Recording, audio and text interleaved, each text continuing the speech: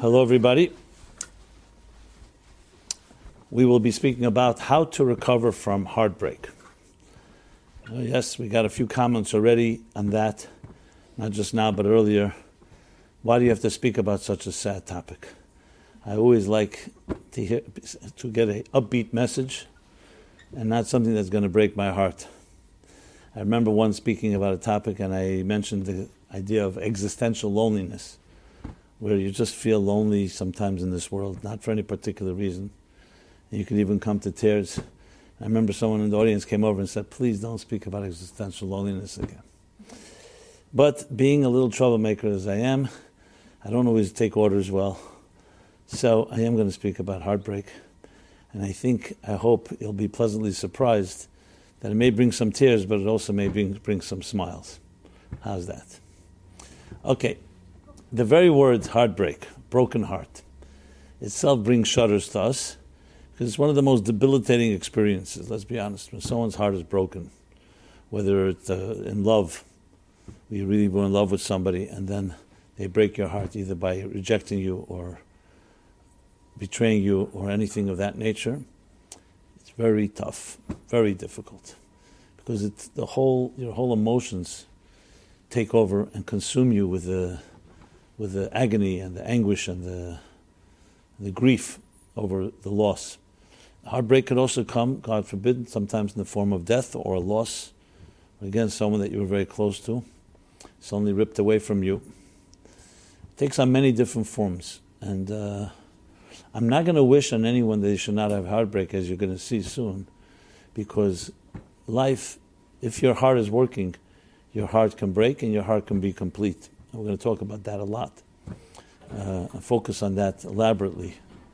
The point that I'm making right now is that anyone who's gone through this experience knows that it is quite devastating and quite overwhelming and powerful. But as if you're familiar with some of the teachings I've always taught here, every energy, every emotion that's powerful, every experience that's powerful can go two directions. Powerful things can be powerfully devastating, and they can be powerfully, what would be the antonym of devastating, powerfully transformative. Because that's what power is about. Mediocre things only affect you in a mediocre fashion. Very powerful things affect you in a powerful way. See, even when we're dealing with topics like, and I remember addressing this several months ago, a topic like grief, pain, suffering, these are extremely powerful feelings because we see how they affect and impact us. The challenge there is not to eliminate them, but to harness them. Because if there's a lot of energy in something, the energy can be used in a way that destroys, or it can be used in a way that builds. So take, for example, fire. Fire, simple physical fire, one of the most powerful forces in our lives. We know fire is terrifying, frightening. Fire breaks out, it's uncontrollable. It can take life, God forbid. It can cause unbelievable, unfathomable damage. And yet fire is necessary for life. If we did not have warmth, first of all, physical warmth, the warmth of the sun, the warmth of our own bodies, we would not be able to survive. So how do you explain that? That fire is so devastating, at the same time so critical to life? Because it's about harnessing it. If it's overabundant, too close to the fire, you get burned. If you're too far from the fire, you freeze. So you need to find the perfect balance. And the same thing is with any powerful force. Sexuality is another excellent example. Sexuality is so much part of the human being, our sexual persona, our sexual energy, however you want to define it. It's mysterious. No one really understands it, but we know it's powerful. And it's powerful in both ways. It can bring the greatest amount of grief, and not only grief, jealousies and devastation. Wars have been fought over love and sexuality and all that comes with that. And it can also bring the greatest amount of comfort and pleasure and companionship and unity and bring life into this world. So there you have it. Every time something is very powerful, it always can go in both directions. To use even a more simpler, like almost a type of childish example is, the Jewish theory of relativity. Even though Einstein was Jewish, but there's another Jewish theory of relativity preceding Einstein. That is that 3 hairs on your head are not much, but 3 hairs in the soup is very much. Same 3 hairs. So when you have a piece of dust that's on your finger, it's insignificant. That same piece of dust on your eyeball is terribly irritating. Why? Because it all depends on the context. In a very sensitive place, every little thing matters. So for instance, in the Holy of Holies, which was the holiest place on earth, in the temple, every blemish mattered. If the high priest went into the Holy of Holies and he was not pure, he could die right there. Because it was so pure that it would not tolerate even one indiscretion. In a more callous environment, in a more callous universe, a lot of things go because it's a callous environment, and it doesn't recognize, it's not that sensitive to every small detail. So wherever something is very powerful, it always can go in 2 directions. It can be extremely powerful in the positive. Even though it's true when someone's in the throes of any form of emotional expression, whether it's passion or pain or grief, it's very hard to talk to that person and say, you know what, channel or harness these feelings. Because once feelings take over, the big ships that survive storms at sea are the ones that are built stronger. So in anticipation of all the challenges life presents, the more you build your strong foundations, the more you prepare yourself for emotional strong moments, for good or for bad, the more you can endure and ride through any storm. So the challenge really then is, when you're dealing with emotions, all emotions, and I'm going to get back to our topic here, heartbreak, is understanding the nature of an emotion, a feeling. So I'm going to speak about it in an analytic way, even though it sounds a little somewhat strange. How can you be analytical about an emotion when analytic and emotions are 2 different worlds? But we can be. That's what the mind is so good at. The mind can analyze something that it itself doesn't even experience, because it's like a machine. So let's talk about the difference between those 2 faculties, those 2 major faculties within us: the mind, our intellect, our cognitive skills basically, and our emotional behavior. So in Kabbalistic and Hasidic thought, as you may be familiar, these are the 2 key elements of conscious experience. Conscious. We're not talking about superconscious. What's conscious? So you have your mind. Your mind processes information, takes in data, absorbs knowledge. And your emotions experience, feel things. The mind does not experience. The mind, at its best, is an excellent processor. It's an excellent computer. Now, obviously, when you're a human being, the mind and the heart work hand in hand. So, in a sense, you could say the central nervous system and the sensations, even of the heart, even of our emotions, go through the mind. But if you talk about the mind purely as an intellectual processor, what is the key distinction between that and emotions? So one example, a good example can be, think of the captain of the ship and the ship. The captain of the ship is the one that's meant to intelligently navigate the ship, set out a course, and then direct his subordinates to make sure that the ship goes on course. But you can have a captain, and you can have an entire crew sitting in a laboratory or sitting in a university and talking about all kinds of maneuvers and strategies of traveling, and it's all in their heads. It's all theory. When is the ship really moving is when you have an actual ship at sea with a captain directing it. So if you think of it this way, if you only have the captain and the crew, you don't have an experience. If you only have the ship and the sea, you only have the experience and you have no direction. So with that analogy, you can really apply that to our lives. That an intelligent, mature person, the intelligence of that person should be the captain, should be the one that processes information, sifts through it, determines to the best of its ability what's right, what is wrong, what's healthy, what's not healthy. In a sense, like almost protecting the emotions before the emotions come into full-blown action, so the emotions don't just go off in the wrong course like a ship that doesn't have a rudder or doesn't have a captain. To just use an example, you get a phone call from a telemarketer. I'm sure everybody's gotten this. Today we have caller ID, so you more or less filter that out often, right? You get a call to telemarketer, or you meet someone who's great, has the gift of gab, and is great at selling anything. And they try to sell you something, and they really know how to manipulate your emotions and make you feel, well, wow, this is something, an opportunity, a once-in-my-lifetime opportunity. And they may be selling you complete garbage, complete nonsense. But they know how to do it. And then you say to them, you know what, very interesting, it's very appealing. Give me a day to think about it. No one that's selling you something is going to let you think about it. So they'll say, well, this deal is over in 20 minutes. You ever see these ads, these tele ads at night? They say, if you don't call within in 25 seconds, you don't get the deal. That's basically meant to bypass your cognitive reflection, whether this is right or wrong. They want to get your emotions, and they want you to act on your emotions. Because emotions, by definition, are impulsive. By children who their minds are not working, I'm talking about full-blown minds, intellect, you see how impulsive they are. Adults, officially we have minds that are supposed to check our emotions, but we also can be manipulated, and we also can suddenly be impulsive, as we see all the time. And it's like, crimes of passion, as they call it. So it's the impulses of the emotion that are so intense, and you don't even give it second thought, and what happens? You end up buying the product. Then you find out the whole thing is worthless. You said, had I given it a little more thought, I would never have bought this. Just a small example. This happens all the time, every day in our lives, every moment. You're walking down the street, and your eyes are wandering. You suddenly see something in a window. I got to have that. It's a completely what they call emotional binge. Binge eating or binge shopping or binge whatever you're binging on. What's happening? Your emotions are getting the better of you. You may need to soothe yourself. You may try to reward. You may be rewarding yourself. You may be punishing yourself. You may be relieving anxiety.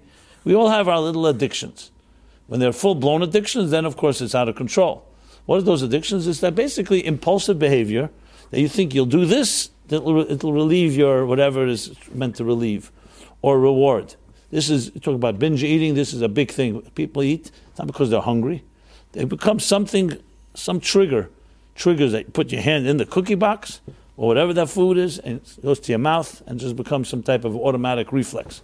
That's an emotional, impulsive behavior. The mind, on the other hand, when it's at its best, is a reflector. It reflects on everything. It doesn't jump to conclusions. It studies something. Yes, this may be very appealing, but let's look at all the consequences, long-term consequences. So if your mind was really working full force all the time, you'd probably make 90% of the mistakes you make wouldn't happen. Someone yells at you, or someone says something that's insulting. And, if your mind is not in control, you usually tit for tat, you react, and then later you say, why did I react? All that. If the mind reflects, the mind says, you know what, you can always react tomorrow. Why don't you think about it before you react? How many mistakes we make because of impulsive reactions? Had we reflected a little more, we may not have done it. So the mind at its best is very much exact opposite of the emotions. It's an observer. It evaluates. It examines. It processes. It researches. It looks at things from all different angles. And then it tells the person, you know what, I did my research, so to speak. This is a good thing to pursue. And then your heart opens up, and you know what? Your heart says, I like it. But your heart is now being informed by your mind, telling you that this is worthwhile. Just like someone suggests a date. And you see the person, they're very handsome or very beautiful, male or woman, female, whatever it is, and you say, I'm in. But then you say, you know what? I never even found out who this person is. You do a little research, you find that they're a criminal. I'm just giving you an example. Or you find that they're abusive. So, the package looks good. But your mind is going to tell you can't just go by emotional feelings. You've got to check a person out. And even in the dating process, you just let your emotions open up. You're very vulnerable. You can be very deeply hurt.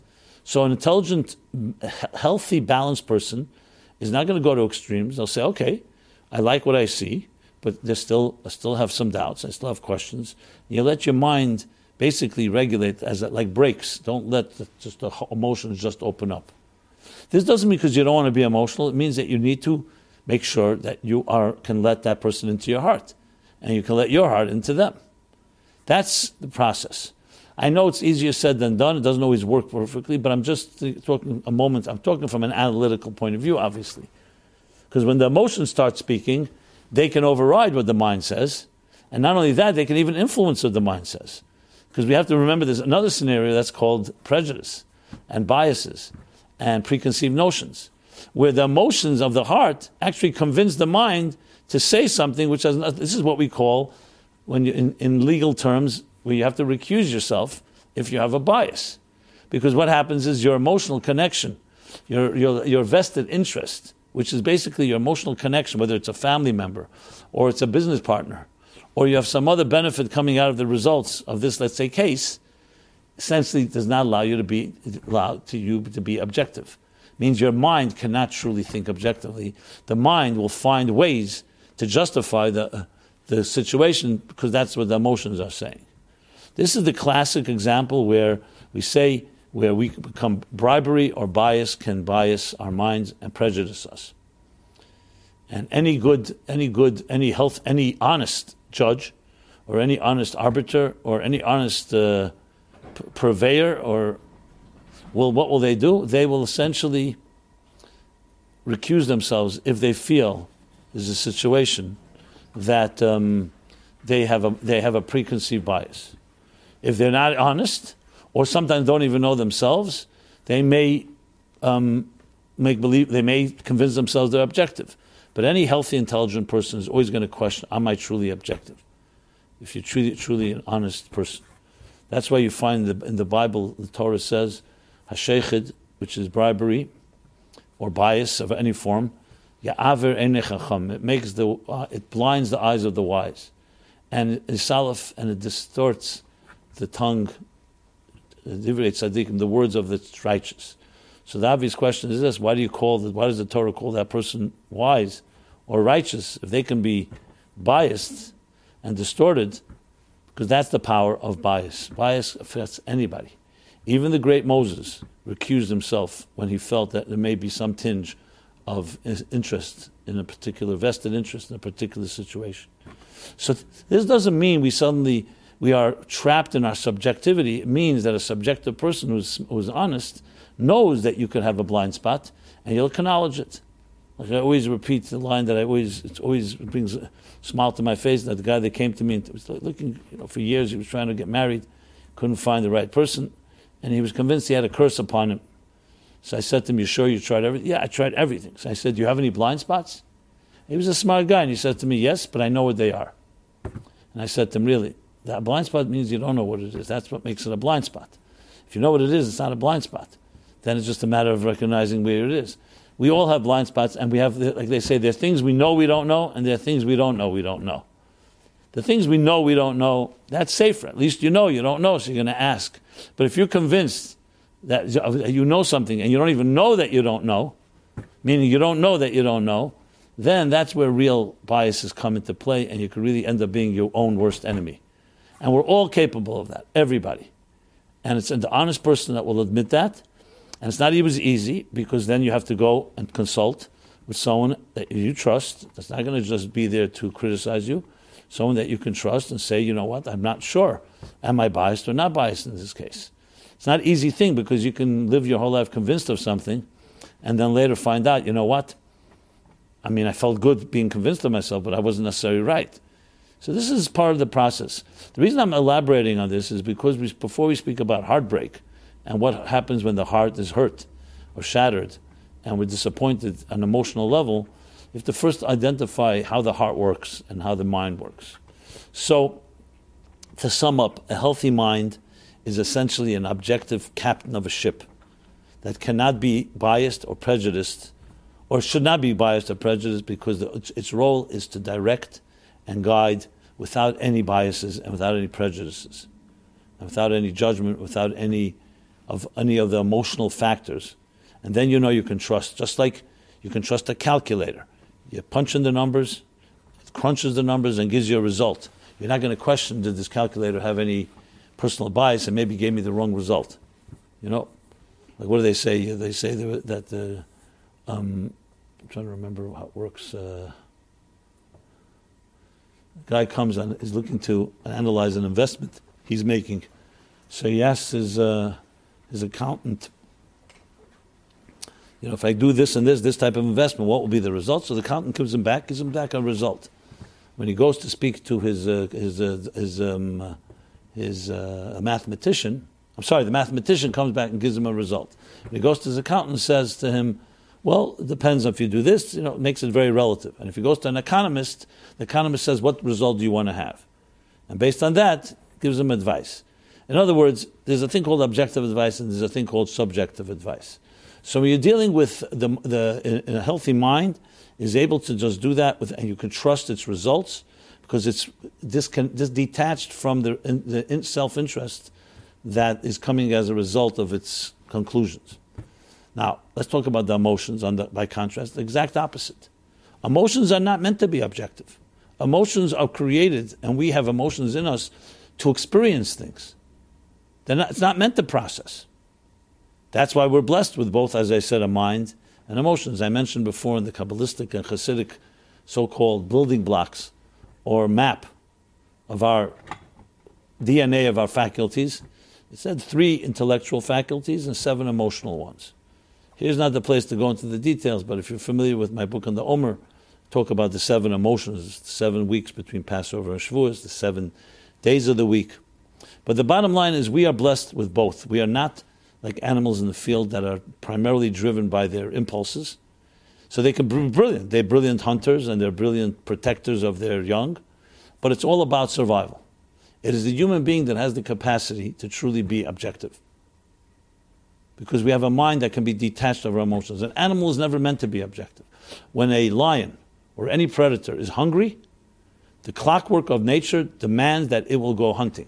And you can't reason with it and say, no, don't go hunting because you can't shed blood. That's not the way it's meant to be.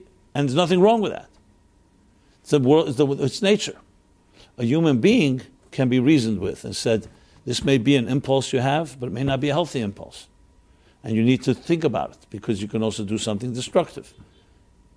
In the animal kingdom, unless humans corrupt nature, the animal kingdom, there's no such thing as right. Everything is right. They were created a certain way. They keep a balance. There's a certain natural balance. Even in the world of predator and prey, where things may not be a little bloody and not pleasant to the eye, but it's part of a balance. And if that balance is not maintained, the whole world suffers. If predators do not kill their prey, the prey can start multiplying in larger numbers and destroy entire fields and so on, as is known to have happened just a few years ago in Yellowstone, where the wolves were almost driven to extinction. So what happened? There was an overpopulation of elk and other prey that the wolves, and the elk almost destroyed the whole Yellowstone Park because they were eating so much shrubbery that there was no vegetation left. So other animals were dying out. And you can see right there the balance. And this is a complex ecosystem. You see it at sea, that if one part of the world, thousands of miles away, can be affected if the balance is destroyed, and sometimes destroyed by humans due to our own polluting the waters or polluting the environment. The point is a balance. When it comes to human beings, because we have free will, and we can do things that are completely selfish, we can end up hurting others for our own self-interest, and destroy the balance. And humans have done that through war, through injustice, through all the other pains that and abuse that we can heap upon one another. You're not going to have the concept of abuse in the animal kingdom. And if you do, it's probably because humans some way abuse the animals to cause them to have that. It doesn't mean animals are not cunning and they don't have their own tricks and so on, but more or less it's a balance. It's not only more or less, all the way in balance. So when it comes to the human being, here we have the clash between what the mind says and what your heart says. So in a healthy balance, like I mentioned the analogy with the captain of the ship, the captain, imagine the ship, imagine the kitchen of the ship, or the other crew members decide to tell the captain what to do. Or the ship has a mind of its own and decides, you know what, I'm not going this way, I'm going this way. It's not the way it's supposed to work. In a healthy human being, an adult, the mind should be the captain, should process, should look ahead, should lay out a course of the coordinates where you go. The emotions, however, experience. Because as I said, a captain without a ship is meaningless. It's just a theory. We experience. So who experiences life is the emotions. Who likes things? Who's attracted to something? Who is repelled by something? That's the emotions. The emotions feel and they experience. The mind experiences through the emotions, but the mind is primarily, therefore, more of an analyst and a processor, and the emotions are experiencer. Now, of course, you want the best of both. You want the mind to inform the heart, so the heart doesn't go off and do self-destructive things. On the other hand, you want the mind, not just you see people who play great mind games, and they live in their heads, and they're very cerebral, but they never experience. They don't allow their hearts to open up to another person. So that's the other extreme, where you're living in the head and there's no real life experiences. So that being said then if you think of it that way, then if you analyze the heart, and I'm doing especially, I'm again emphasizing, I'm using the mind to understand the heart now. Because the heart cannot understand itself, because by definition, it's an experiencer. An emotion cannot relate to an emotion because it's experiencing. The mind can observe and tell us the following, that when you understand and analyze the heart and you dissect the heart is a very vulnerable entity, precisely because it experiences things. The mind is much less is invulnerable in a certain way. Can't say completely invulnerable, but much less vulnerable, because the mind can protect itself with its own intelligence. It could say, you know what, I'm not going to be manipulated, or I'm not going to be emotionally overwhelmed or emotionally seduced by something. The heart is not that way at all. If we're left only with hearts and no minds, we can be manipulated and hurt and violated and abused in every possible way, because the heart is essentially a vulnerable emotion. That's why we need to protect our children. Why? Because children don't yet have minds to make judgment calls. You know, they can be manipulated, they can be used, they can be abused. They don't have developed minds yet that say, you know, someone's nice to them. They don't know how to distinguish, is this person really nice, or do they have an agenda? An adult person has that discretion. As I said, with balance, because we're not looking to just completely hide behind the mind as well. So if you look at a heart, by definition, a heart is a vulnerable entity. But here's the beautiful concept. Vulnerability is not a flaw. Since when is vulnerability a problem? Most people, if you hear the word vulnerability, I'm vulnerable, they feel right away threatened. Why? Because vulnerability means I don't have my defenses up. It means someone else can take advantage of me. Now that is true when there are people who are predators or hostile forces, or in some way parasites or whatever you call them. But vulnerability by definition is not necessarily a bad thing. Because when you are with someone you trust and love, and they love you, and that trust has been established, and it's a healthy trust. So actually I would say that love is the celebration of vulnerability. Because it means your heart, that vulnerable heart, has found a comfortable place to be. The mind does not understand these type of things. The mind understands it. I should correct myself. It understands it cerebrally. But the mind doesn't experience things that way. Just like a computer can give you all the correct information. You know, what do they say about whether a computer is male or female? You know that one? So they have this argument, the male or female. So some say it's a male. The women say it's a male. Why? Because it has a lot of data, but it's clueless. You know? So you could have a lot of information and be clueless as far as human experience goes. Like, you know, you could have a lot of intelligence, but not have emotional intelligence. You know, there are a lot of people like that. They're very smart, book smart, theoretical. They're very good at anything that is abstract thinking. But when it comes to street smart or emotional intelligence, they can be complete imbeciles. You know, human intelligence, how to interact with others. As a matter of fact, some people who are really cerebral are terrible in social settings. We're not going to analyze now why, and everybody, of course, is case by case. Not everything is always. That's not a rule. You can have people that have both strengths, but it's different types of intelligence, because the heart is a vulnerable entity, and healthy love is celebrating vulnerability. But because the word vulnerability is so loaded with negative connotations, what we do is we create all kinds of defenses, which is what you'll hear in any relationship, like whether it's a man or a woman. They'll say he or she is putting up a wall, defenses. And when you really break it down, after people get through their denial and they'll acknowledge it, they'll say, yes, because I've been hurt, I don't want to be hurt again. It's a common expression. I've been hurt either in my childhood, or I've seen my parents hurt each other, or I've been hurt as an adult. This happens all the time. So what happens when a person is emotionally hurt? Like anything you do, is you right away going to have much more fear of engaging, and you'll put up a wall, a defense mechanism, what we call defense mechanisms. And sometimes they become very elaborate defense mechanisms. And sometimes it's even like a sheet of armor. That someone gets too close, you will not let them in. I'm not saying you. I'm not talking about anybody in particular.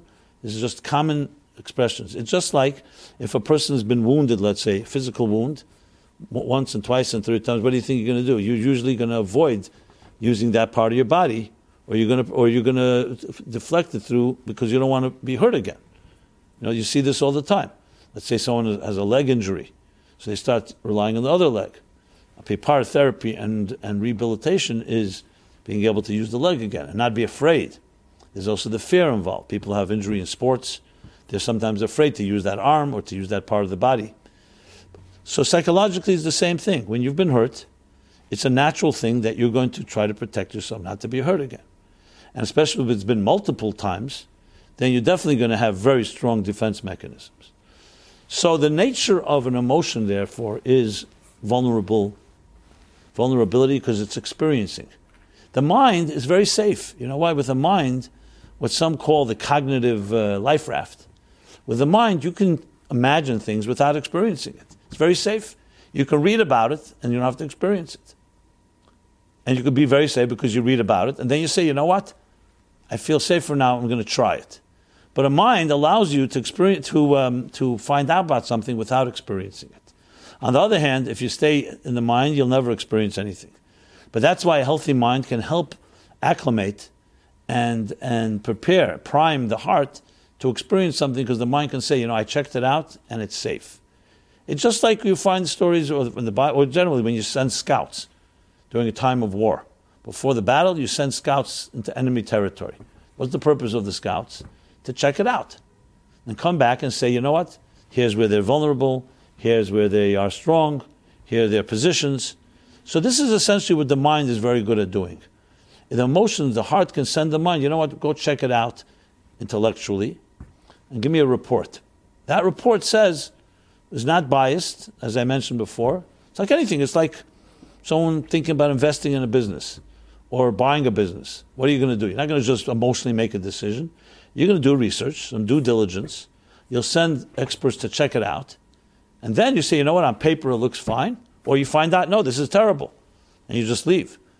On paper it looks fine, but then you say, okay, now I'm ready to really see if this is something I'm going to do. And then you'll find any investor, any buyer will always say, I need my emotions to make sure I'm right, because you want to know intuitively. It may all be right on paper, but you may not feel comfortable. But at least you went through the first stage of research, which really allows you to then enter and say, you know what, on paper everything's been covered. Now let's figure out if this is really going to work. Which is example what I said earlier about dating, or any example. But let's go back to the heart. So the heart, by definition, is a vulnerable entity because it experiences things, and therefore it has its strengths and its weaknesses. The strength of experience is obvious. Life, you don't live life to the fullest if you don't experience it. If a person's going to be afraid to go swimming or to try any new thing in life because they're afraid they're going to fail, or they're afraid they're going to be hurt, they'll never experience life. So experience is really where life plays itself out. That's the world of emotions. On the other hand, the downside, I don't say downside, but the other side of the coin is that by experiencing things, you could be hurt. Yes. So here is the reality that nobody likes to hear. That love, by definition, is always potential for being hurt. There's no such thing as being guaranteed. If one guarantees, then you're going to have to live in your head, and you'll never have a real experience. Because by definition, an emotion has to experience things. So by definition, a heart that loves can be a heart that will be broken. Now, we live in a world where we try to convince ourselves that we have control, especially in relationships. So it's just like you can press Amazon Prime and within an hour get whatever you want on Earth, or the other technologies we have today. Everything's immediate. You can get any fruit out of season in any one of these 24/7 stores, or 24/6 stores, whatever you want to call it. So there's an illusion that we're in control of everything. But the fact of the matter is, relationships have not become more advanced just because we have technology. I mean, I wish it was the case to say because we have the internet, and because we have iPhones, and because we have social media, people's intimacy is healthier. People's emotional intelligence is healthier. No, it doesn't work that way. In the early days of the computer age, they used to call it junk in, junk out. Garbage in, garbage out. Computers cannot make you a better person. If you're a good person, it can make you a better person. But if you're a bad person, it can also make you a worse person. So it has nothing to do. These are machines that just accelerate the process. They don't change. So you can use these machines and these gadgets to destroy the world in a faster way, or you can use it to build a better world in a faster way. No question. Like I said before, power goes in two directions, but it's neutral. It's morally neutral. So when you go, with that illusion of control, think about it in the context of relationships. I can tell you from the thousands of people I've counseled and met and talk about relationships, whether it's in marital sense or it's between parents and children or other types of relationships, you always come somewhere, you're going to always find one element. I mean, there's no one size fits all, obviously, but there's always one factor that always comes into play. And that is that people want to control the relationship. They want to control the other person.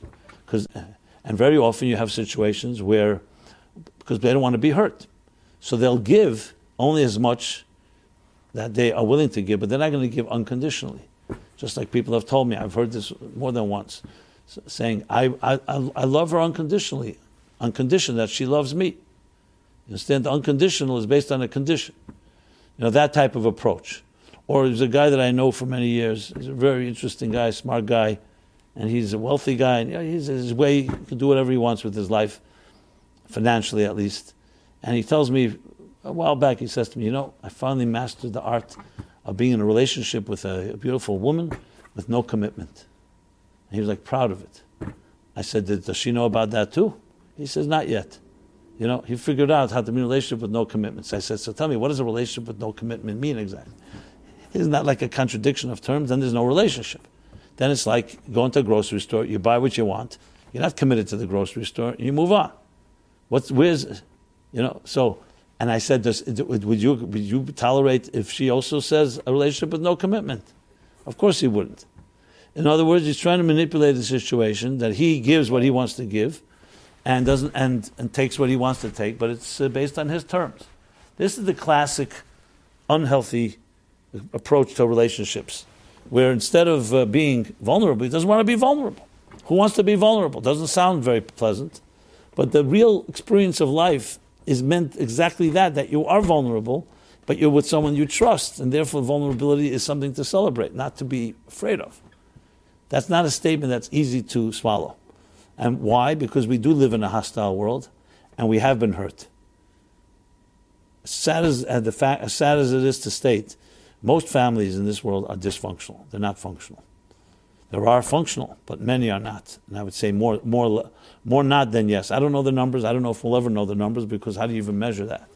And who will admit it? So when you're growing up in a home where the parents were either too busy for their children, or they were just together too busy for each other even, and they just split up, whether through divorce or separation, just even being together but emotionally never really being there. You grow up in such an environment. I'm not even mentioning now overt abuse, whether physical, emotional, psychological, sexual, and all the rest that comes with it. I'm not going to go through every nightmare scenario. So what do you think? Which child growing up in an environment like that is ready to be vulnerable? They were vulnerable, and they were deeply hurt by their vulnerability. So they grow into adults. They're suddenly, I'm going to be vulnerable. Come, do anything you want. Who will ever do that? And those that do, that's also damaging, because as you'll see, many people who are victims or survivors of abuse, sometimes it goes in both directions. It either goes that they become such what's the word? Armor, something of armor. What do I want to say? So many layers of armor that nobody can get in, or they become completely promiscuous, where everybody can take advantage of them. No balance at all. So these are the classical textbook reactions to a vulnerable child who had a healthy vulnerability and it was taken advantage of, and it was abused, and in some way it was violated. So the innocence of a young child is stolen from them, him or her, grown to an adult. So what do you think? How is that going to play itself out in relationships? How could that even be? Well, I mean, obviously with work and therapy could be corrected. I'm not saying not. But without any work, vulnerability is a dirty word. It's a very dangerous word. I've tried it. I tell them, vulnerability in a relationship. I've seen people cringe when they hear that word. Vulnerability? I've had enough vulnerability in my life. I need now security. So they don't really identify with the idea of celebrating your vulnerability. And that's why the word heartbreak can break your heart. No pun intended. Why? Because it's so devastating. And I'm not taking away from the devastation. But the fact of the matter is, if a heart's going to be a heart, and emotion is going to be an emotion, it comes hand in hand with its ability to be broken.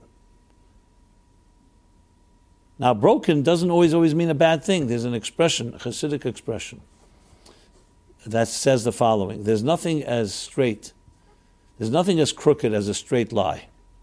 There's nothing, it's a Yiddish, I'm translating from the Yiddish, I'll try to do justice to it. There's nothing as crooked as a straight lie. There's nothing as straight as a crooked ladder, right? Because if a ladder is straight, you can't do anything with it. It has to be crooked.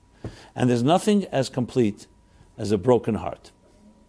You ever heard this expression? So why am I talking about that? Because suddenly, if you think of it that way, what does that mean exactly? Most of us think heartbreak in a very negative way. I was in love with someone, and they betrayed me, or they left me, or they hurt me. My heart is broken. Or they died, God forbid. So my heart is broken, and I'm overwhelmed by it, and I can't eat, and I can't sleep, and I'm just devastated. Very common expression when someone is in a state of heartbreak. Now, when you hear it in that context, it sounds completely negative.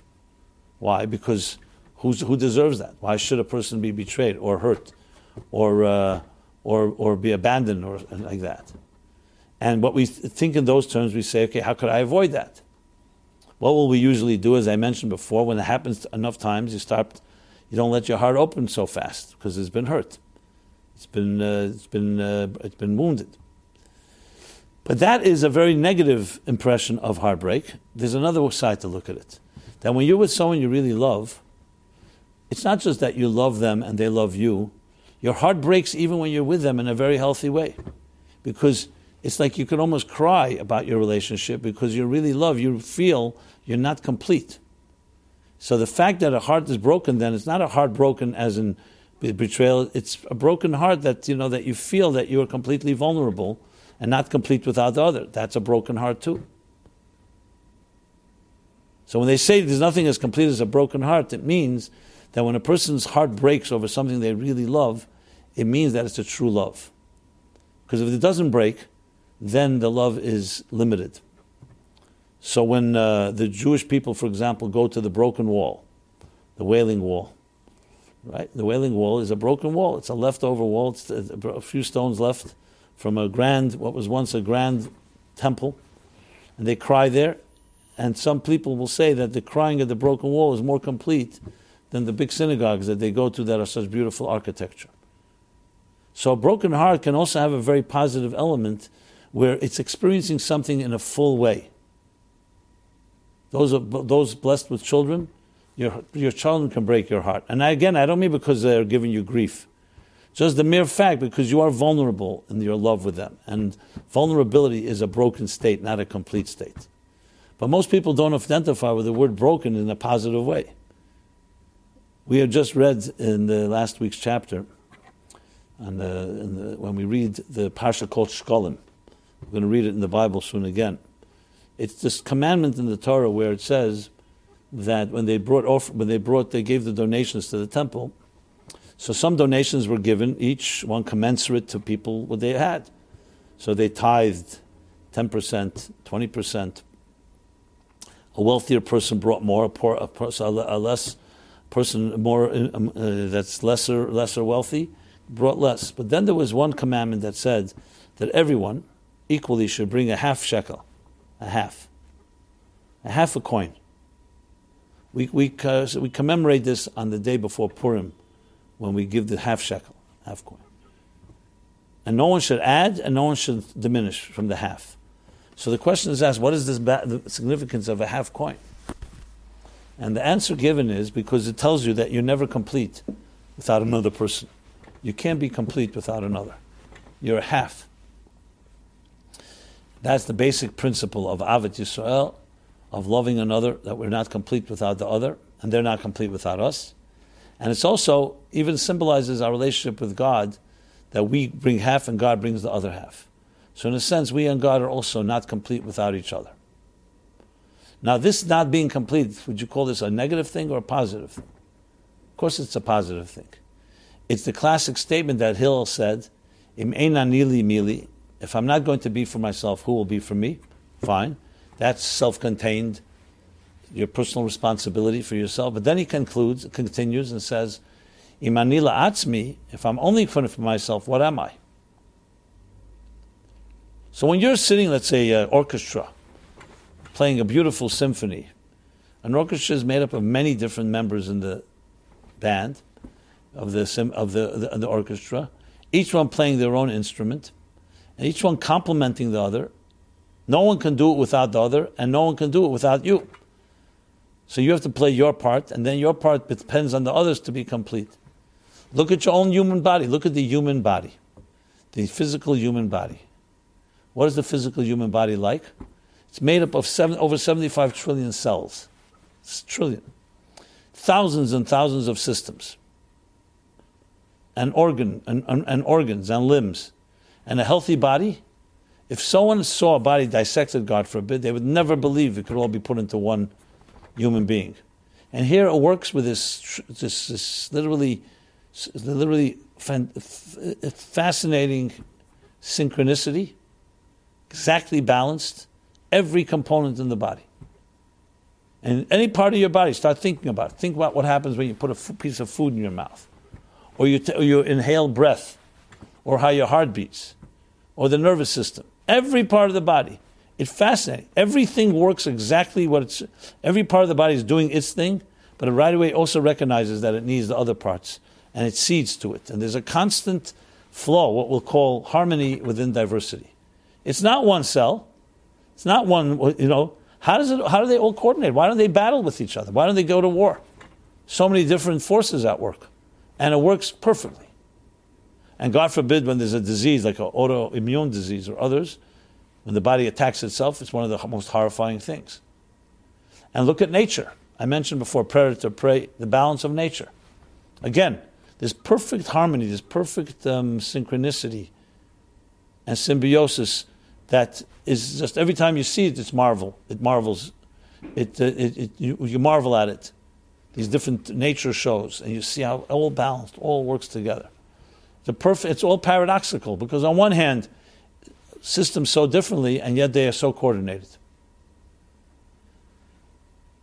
So in that sense, recognizing that you're not complete and you're broken without the other actually makes you complete.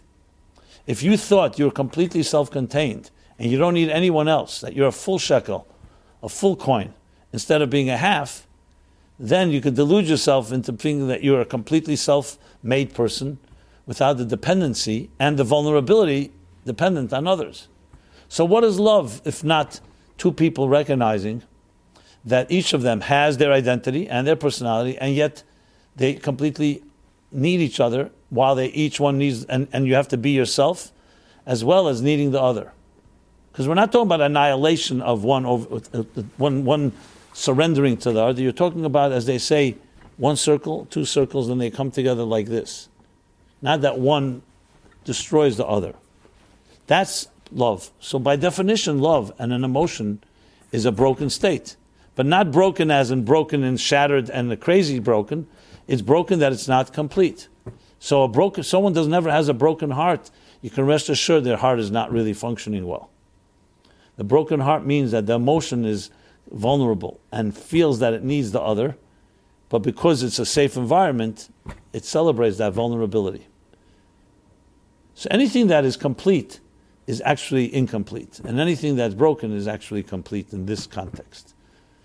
So it's another take on the whole idea of a broken heart. Instead of it being a broken heart as in grief, and I'm overwhelmed, it's actually recognizing that emotions, by definition, have to be vulnerable. Now, obviously, this does not justify, nor does it in any way condone someone hurting another person. That's not what I'm talking about here. I'm talking about two people who really love each other will, all the time, being in a complete state, will also be broken while they're complete with each other. And there's that type of pining and yearning and everything that comes when a person loves another person. So sometimes you could say, if you're an insecure person and you have fear, it may feel very uncomfortable. But for someone who's very secure and very comfortable with themselves, having an emotional dependency on someone else doesn't terrify them. I mentioned before, most of us have not had that because we've been hurt. So we don't identify with that concept. So by us, if someone says, oh, I'm dependent on someone else, that means I could be hurt by that person. It's a terrifying prospect. But on a healthy level, that true love is going to have an element of brokenness to it. And that's the interesting thing. You can have your heart broken without any abandonment and without any fear and without any abuse and without any betrayal, because you're broken even when you're together, in that sense, because it's two halves of one greater whole. And that means that you have only one half and the other half complements. And experiencing that is actually one of the greatest thrilling and exhilarating experiences in life. Is the ability to be completely vulnerable because you're in an environment that's completely trusting. Now I know this sounds for some very theoretical because they've never experienced anything like this. But I would do an injustice if I did not describe this scenario, because it's absolutely doable, and I know people who live this way. People who are alive on earth, and they're not tzaddikim, they're not necessarily the perfect human beings, but they have that capacity to love, and they are in such loving relationships, they'll tell you, while I love and I feel complete, I also feel broken, in a good way.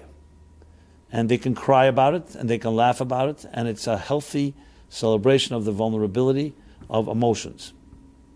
So of course then the question is, how do we go if we have, let's call it, in unhealthy emotions, or I should say, better put, unhealthy experiences of our emotions? How do you move from that to this? Okay, that's of course the $1 million question. But the first step is always to depict what a true relationship is like. I would submit that most of us, due to the fact that we're exposed either to our families or to our education or to the media, have not necessarily seen a model of a true healthy relationship. This is something you have to answer for yourself. If you think you have, then God bless you. But if you haven't, so then how would you even know where to begin? So it's critical, just like when you teach someone music or art, you want to show them what the greatest masters achieved. So you should at least have some backdrop, some template, by which you can then juxtapose and say, okay, here's where I am compared to that. Like I always give the example. You take an x-ray of lungs, so let's say infected lungs, God forbid, the doctor will always show you what healthy lungs look like, so then you can compare. This is the healthy lungs, and here's what it looks like when it's not that healthy. So it's vital for each of us to, I would call it, draw a map of what we would define a healthy relationship. Because very often we think we know what it is, and we actually don't know. And when we're in pursuit of it, we try to fit it into what we think is healthy. But let's say you have a very wrong standard for what a healthy relationship, and then you're trying to force a relationship into your unhealthy template, and the other person that you're dating also is doing the same thing. So what do you think you're going to end up with? So it's vital to describe and be able to at least paint the picture. What does a healthy relationship look like? I've been trying to describe it to some extent. It is somewhat, I would say, many people will not identify it with, for one reason. They've never tasted it. They've never experienced it. But what I'm describing is really the nature of what true emotions are like. And true emotions experience things, and therefore they will be completely vulnerable. And you have to realize there's a very healthy version of that. Healthy, very healthy people have that experience. Moses had it when he was with God. And any real healthy intimacy is always going to have a component of that. Now, I don't want to depress anyone, but the fact of the matter is, when we talk about sexuality in our world today, at least in the Western world, sexuality is divorced of intimacy. People's sexual pleasure is not necessarily what I would call intimacy. Because you could have sexual pleasure and not be intimate. When I say, or I would maybe rephrase it, people's definition of intimacy is based on pleasure as opposed to true relationship. Look, you see people say, I fell in love, I'm madly in love, and 2 years later they're in a divorce court and both want to kill each other. So what happened to the love? If they were so madly in love, Is it so mercurial that it can just change in a year or two? Or maybe their definition of falling in love was a false definition. That's what I would say. Love is not what people think it is. Everyone thinks, fall in love. We're in love. We're making love. These are words that have become overused and don't really appreciate the depth of what a true relationship is. When you study the mystical teachings, especially as explained in Hasidic thought, you find a whole complex system of how souls commune and how souls become intimate. And there's 5 dimensions. There's a nefesh dimension, and a ruach dimension, and a neshama dimension, and a chaya dimension, and a yechida dimension. That's just the surface level. 5 dimensions of a relationship, which include biological and physical and sexual in the physical sense of the word, but it also includes emotional, and includes intellectual, and includes transcendent, and includes what's called the unifying element. So I find it in a way sad, because people grow up and everybody needs a relationship, everybody needs companionship, everybody needs intimacy, and yet, what are the models? What are the role models? What are our templates? What are the models that we are using to determine what is a healthy relationship? So most people say, who really cares? As long as I feel for someone, doesn't matter. Okay, hey, I'm never going to argue with success. If it works, fine. But usually it doesn't work, that's the thing. And it doesn't last. It's not sustainable. I remember, I don't want to bring, maybe I will anyway, since we're talking a little openly here. I remember once I had an appointment in Manhattan. It was early Sunday morning. It was like 8 o'clock in the morning. It was downtown Manhattan. I'm driving. And I stop at a red light, and suddenly I see a car pull up, like right on the other side. And 4 guys in the car, and there's one young woman. And they're all dressed still from Saturday night partying. I'm not going to speculate what happened that night, but I see she leaves the car, and I recognized her. She came to come to this class.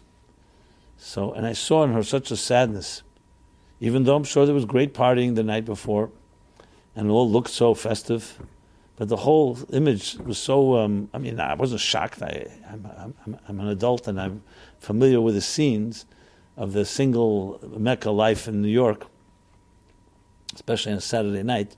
But I sensed such a profound loneliness, not just in her and them too. The whole vibe, the whole Sunday morning, the after the hangover thing, and so I opened my window and I said, "You need a ride anywhere?" And she recognized me too. She got in the car. She started crying, which didn't surprise me. Not because I didn't say anything, because I saw, this. She's trying to relieve her loneliness. It was so extreme. I'm so sad. And it was like, to me, right, so blatant what I'm describing now. This, the desperate need for love, but not being able to find a healthy and real committed version of it. So I see it constantly. And it really comes down to, not because people are bad, it's that no one ever taught. We don't live in a world that teaches us healthy relationships. Let's be honest. And we don't just need a Me Too movement to understand that. The Me Too movement, of course, the whole is abuse, overt abuse, and people taking advantage, and it just brings it to the fore in a glaring way. But it's a lot deeper than that. It's deeper the whole, and consensual relationships are fine without any sanctity, without any boundaries, without any respect, without any commitment. So it's really a sad commentary on our day and age with all the advancements. The area of relationships is a mess is a mild way of putting it. It's crisis. That's the real truth. It's crisis. And again, it makes it even sadder is not because anybody's malicious about it. Everybody really is a victim. It's like the blind leading the blind and caught up in this vortex, in this vicious cycle. So it's not really what I wanted to address, but since I'm already touching upon it, it's hard to avoid touching on this point. I want to go back to, so the key thing maybe, taking anything from this discussion here, is you have to get yourself a healthy template of love. And if you don't have it, you go to people who love each other and you study them and you ask them questions and you interview them. It's just like you would do with your parents. If your parents were healthy, you would learn it by osmosis. If it's not from there, you have to find, I'm not going to say surrogate parents, but you need to have people, sometimes elderly people who've been in relationships a long time, who know the challenges, and yet you find what real commitment is like. And commitment is not just about hedonistic pleasure. And it's not about a one-night stand, and it's not about fast food relationships. It's far deeper than just anything that is so superficial. It comes down to very profound commitment between individuals. Now, when you think about it from a point of view of perspective I'm coming from here, the fact of the matter actually is that a true relationship, as described in the Bible, Adam and Eve, they were created as one. They were once one, male and female, one entity. And God separated them. And they searched for each other because they're looking for unity. They're looking to be one with God again. So it's actually the relationships between each other, love between one person and another, is actually an extension or expression of the love of God. If you love another person, that's how you love God. And the same is the other way around. The love of God is expressed in human relationships. Once you understand that, then you understand that it's a far deeper element. It's not just a biological need, that we need companionship, that we need intimacy, that we need sexual pleasure, or we need relief or release or whatever it is. It's actually it's a transcendent element to it, and that's its real driving force, is for two people to become greater than they are as individuals. And they reach a state of transcendence, and transcendence is really the definition of love, not pleasure, and not gain, and not even your needs. It's not about needs. It's actually what you give is more important than what you take. These are all parts of the template that I'm describing. So yes, I've talked about this topic a number of times, and I can paint it as best as I can. I'm not going to suggest that I got it perfect, but I'm taking it also, besides the role models I've seen in my life, I'm also taking it from texts that talk about this in a very direct way and give us a picture of what that emotional vulnerability is like. And when you're in that place, you have everything. You have total vulnerability and you have total security. And for most people, that's a contradiction, but it's not. Because it's safe, because it's not driven by ego, it's not driven by interests. You would be no problem to be vulnerable with someone that you know has no self-interest involved, because they're not going to take advantage. What do you think? Why is Moses called the humblest man that ever walked on earth? He was a man of God. That's why he was humble, and he had no agenda. He had no strings attached. You sit with a man like that, rest assured you can be completely vulnerable and you will not be taken advantage of. Now you say, okay, where do I find a Moses today? Okay, I'm not suggesting you'll find one overnight, but at least you know what the standard is. And when you know what the standard is, you'll definitely not go to the wrong places, and you'll try to find a piece of it here, a piece of it there. But it's critical to understand that there are human beings on earth that are godly people. And godliness means it's not about me. Any relationship that has that statement in there, it's not about me, not even about my needs, you know that's a relationship that it can really grow into great places. Is that a place of completeness or a place of brokenness? That's a place of brokenness. It's not called being complete. Complete means I'm a complete person, self-contained. That's what many people think is like greatest success. I don't need anybody. I don't need anybody for money. I don't need anybody for love. I can buy anything I want. It sounds very good on paper. A lot of people would love that option if you gave it to them. But you know what it's not? It's not real completeness. It's complete selfishness. That's like a false version of it's a fantasy of what we call shleimus is. Shleimus, completion. You know what completion is? When you absolutely do need another person. But that doesn't mean that you don't have anything. It means you are absolutely indispensable, but not because you're such a great person, but because God made you that way, and therefore you're completely dependent on others as well. And they're both that's what creates completion, the two halves. And you'll see a healthy body works that way, and the same thing does a healthy natural world works that way. Nothing is complete on its own. Everything needs the other. And at the same time, they are completely intact of who they are. So you'll look at a marriage or you look at a relationship where two people, both are accomplished, both are able to be independent, individuality, and then they come together out of strength.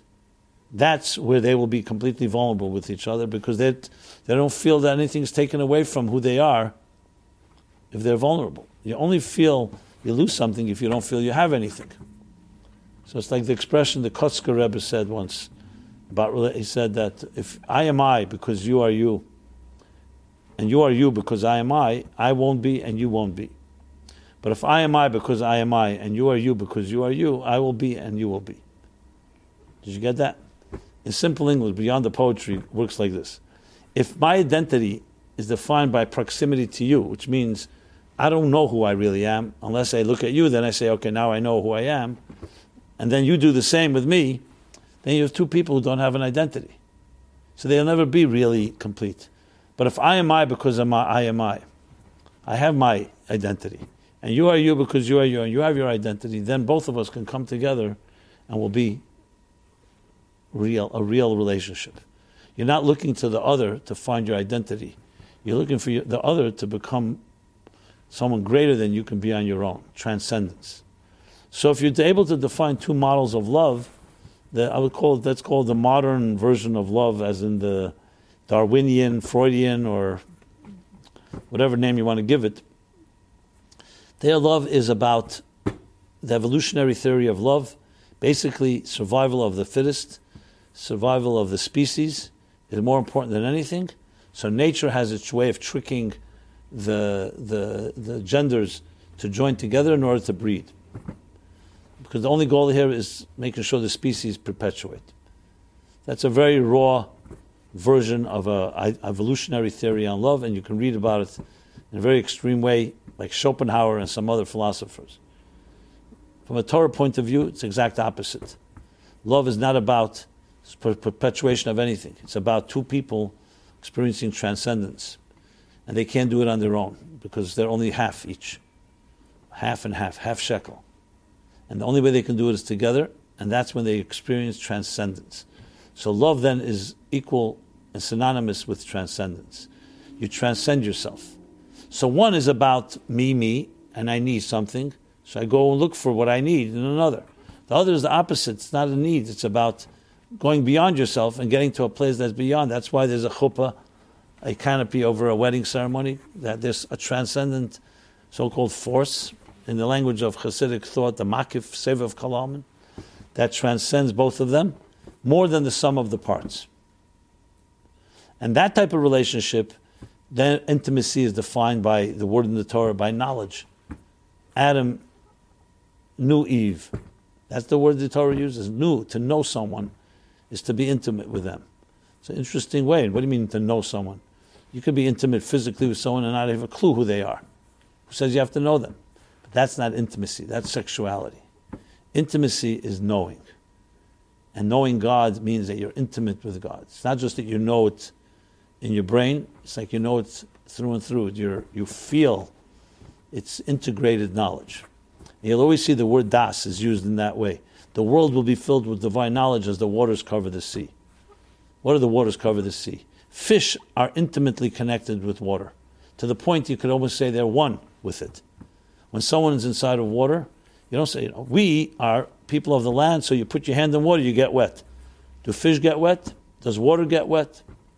That's das. Das means you're so one with something, you melt into it that you can't even distinguish between an object and a subject. That's ultimate love. And that's ultimate intimacy, and that is ultimately ultimate vulnerability, because you're completely submerged in the experience and you're not in control of it. Now, human beings and all their machinations and all kinds of tricks trying to capture that in a bottle. You could have that without the whole relationship part. But it can never really work. It can never really work because it spills over. It's not, like they say, there's a difference between love as a verb and love as a noun. As a verb, love is an act. As a noun, it's a state of being. Okay, state of being is the true nature of love. It's like being inside of water. You're a state of being. It's not doing something, and then once you're done, there's no more love. State of being means you're always in that state. That means two people who love each other are in love even when they don't see each other, even when they're not even physically together, even when they're not intimate in the physical way. It's a love because their souls have melted into one and become one with the divine. So it's a very different definition than you usually will hear in most, let's call it, relationship classes or books. So to go back, where are we here time-wise? Okay, to go back to heartbreak. So heartbreak, yes, has one side to it, which is the broken heart as the negative side. But there's another side to it. It's the expression of the vulnerability of an emotional experience. And it's inevitable that if you truly love someone, yes, you could be broken. And no matter what, in a certain way, you actually are broken all the time. But you could also be broken in a negative way because you're emotionally invested. So what we want to do is find relationships where our hearts can be broken, that's fine, and we can be vulnerable, but it's with someone we can trust. That's the challenge. So the first step in this, in my view, is that to try to get yourself a description of what love is in this context. And you'll be surprised, it's not that difficult to figure out. And once you do, trust me, you'll look at everybody differently because you'll be able to see, is this person even in that ballpark? You know, I remember when I was writing Torah Meaning for Life, and that's a good place to begin if you like. Read the chapter on love there. 3 chapters there, love, intimacy, and marriage. So I remember when I was working on it, so one of the editors, who was then in a relationship with some woman, I'm not sure who it was, but he told me how much he loved her. But then as he was working on the chapter, he calls me up one night, and he says to me, you know, your book is destroying my life, my love life, to be precise. So I say, why? What, it should enhance it. He says, no, because the more I read what you're writing here, the standards, I look at her and I say, she's not at that level. I said, I don't know if I'll ever find anybody on that level. Anyway, the good news is he did drop her, and probably, I know again, but that was not my intention. And he did finally find someone, he married, and thank God. So at his wedding, I asked him, I said to him, so did you find someone on that level? He said, yeah. So sometimes reading something and getting that standard can help you start identifying people in a different way. I know this may sound a little strange, but I think I've mentioned here a number of times. Not recently, but there was a while when I gave the class at 6th Street or other places. There was a number of times I saw people brought their dates to this class here, literally. And I was like, I found it to be a little interesting, like, why would you come here? Why don't you go to a restaurant or something? It's not. So a few people told me it's the best place to bring someone to a date because afterwards I really get to know who she or he is. Why? Because the topics you talk about that interest me, I right away say, they talk about it, some say, I'm not interested in this stuff. Says it was a very good way of smoking out different people. So I found that to be, I guess, a flattering, that that sometimes you create a dialogue and discussion about something that people can use that to determine the standards where people are at. I hope I didn't hurt anybody in the process, and it was not my doing, so I don't take any blame for it. But the point is that I think, like everything in life, when you want to grow and excel, you have to look at standards that are excellent standards.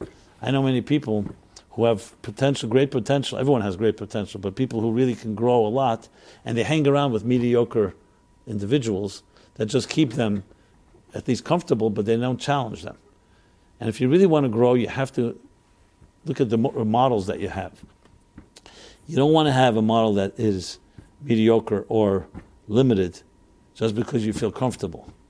You probably have to want to bring in friends or standards and models that force you to look and say, 1 second, that's a place I want to grow to. So it's going to make you uncomfortable, but it's going to bring you to greater places. That's how it is. It's like the classic story that I share many times about the Tzemach Tzedek when he was a child, and he was playing on a ladder with other children. And he was the only one that climbed to the top of the ladder. Other children were afraid to climb to the top. And finally, afterwards, his grandfather, the Alter Rebbe, the Baal HaTanya, Rebbe Shneur Zalman, said to him, so tell me, why were you the only child, the only kid that had the courage to climb to the top of the ladder? And he said, simple Zayden, Grandpa, he said, because when the other children were climbing, they kept looking down. They saw how high they were afraid to climb higher. When I was climbing, I kept looking up, so I saw how low I was, and it motivated me to climb higher. So basically, it's where we look at. If you look lower, and you look back, and you look at people who are, let's say, less accomplished than you, it's not going to motivate you very much.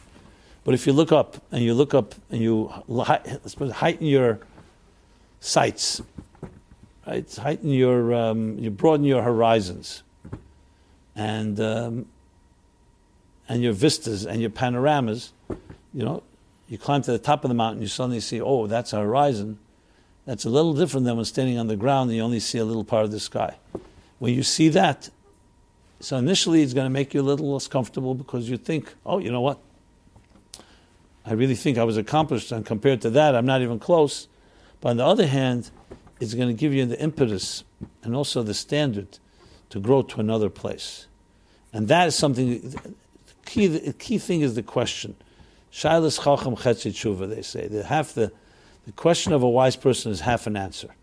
You ask the right question, you ask what is the right healthy models of love, and what is this meaning of heartbreak being a very much part of it, that nothing is as complete as a broken heart.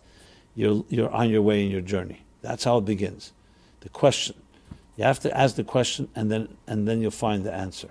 The Baal Shem Tov said that for every question, he has an answer, and for every answer, he has another question. That's how you climb.